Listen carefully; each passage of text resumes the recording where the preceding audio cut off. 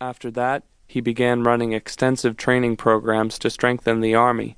He provided strict rules and began controlling them extensively. From there, Slenderman Jones decided it was time to go public with his amendments. He decided to hold a meeting where he had every single television station in the state delivering his speech. Everyone in the state of Minecraft would end up seeing this. The amendments were as follow. He had 7 of them, all of which were evil in their own rights. Amendment number 1. Thou shalt cater to every demand that Slenderman Jones and the government has. Amendment number 2. Thou shalt not earn money or wages for work. Thou wilt be entitled to work jobs assigned by the government, and we will provide all food and supplies. Amendment number 3. Thou shalt defend the country whenever required. Amendment number 4. Thou shalt be in bed with the lights off by 10 p.m. every night and be up by 6 a.m. Amendment number 5. Thou shalt refer to me as the Almighty Savior. Amendment number 6.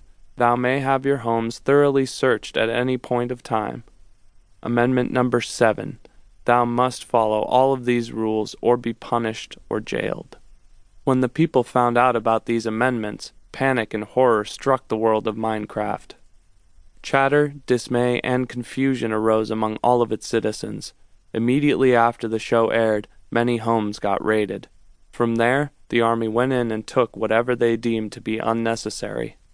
The homes were left looking bare. The only items that they allowed were basic foods, drinks, bedding, and supplies. There was a complete lack of weapons, potions, and anything that could provide entertainment for the citizens. Steve slapped himself on the head as he knew this was the beginning of the end. In the next few days, many more army members came and ransacked Steve's farm. They took his crops, animals, potions, weapons, and books.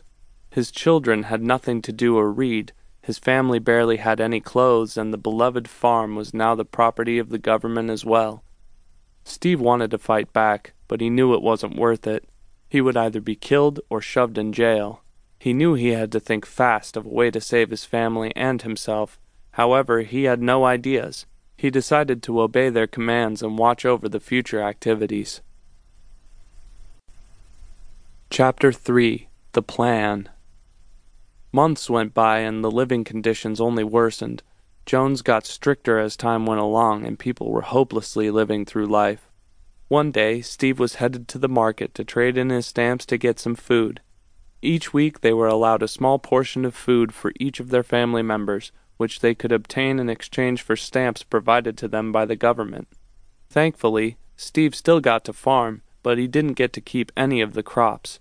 His farm did very well and the government came by each month to collect everything they had.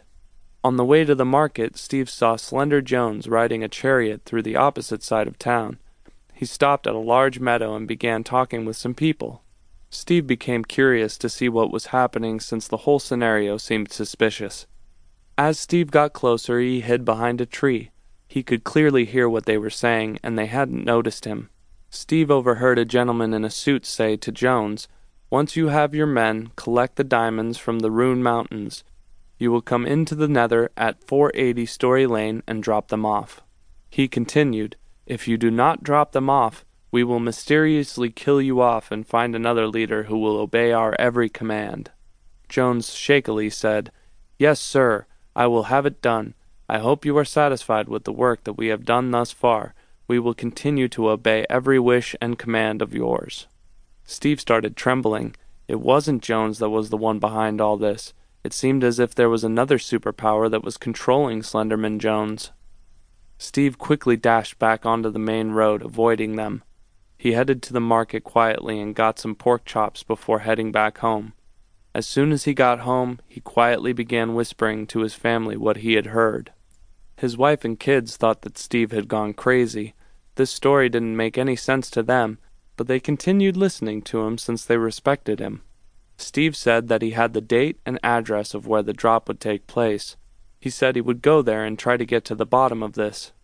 The drop wasn't for another couple of weeks, so he had some time to get everything together. Steve began drawing out a map to find the best way to get there that evening without being noticed. He knew he would need backup and help, but he knew it would be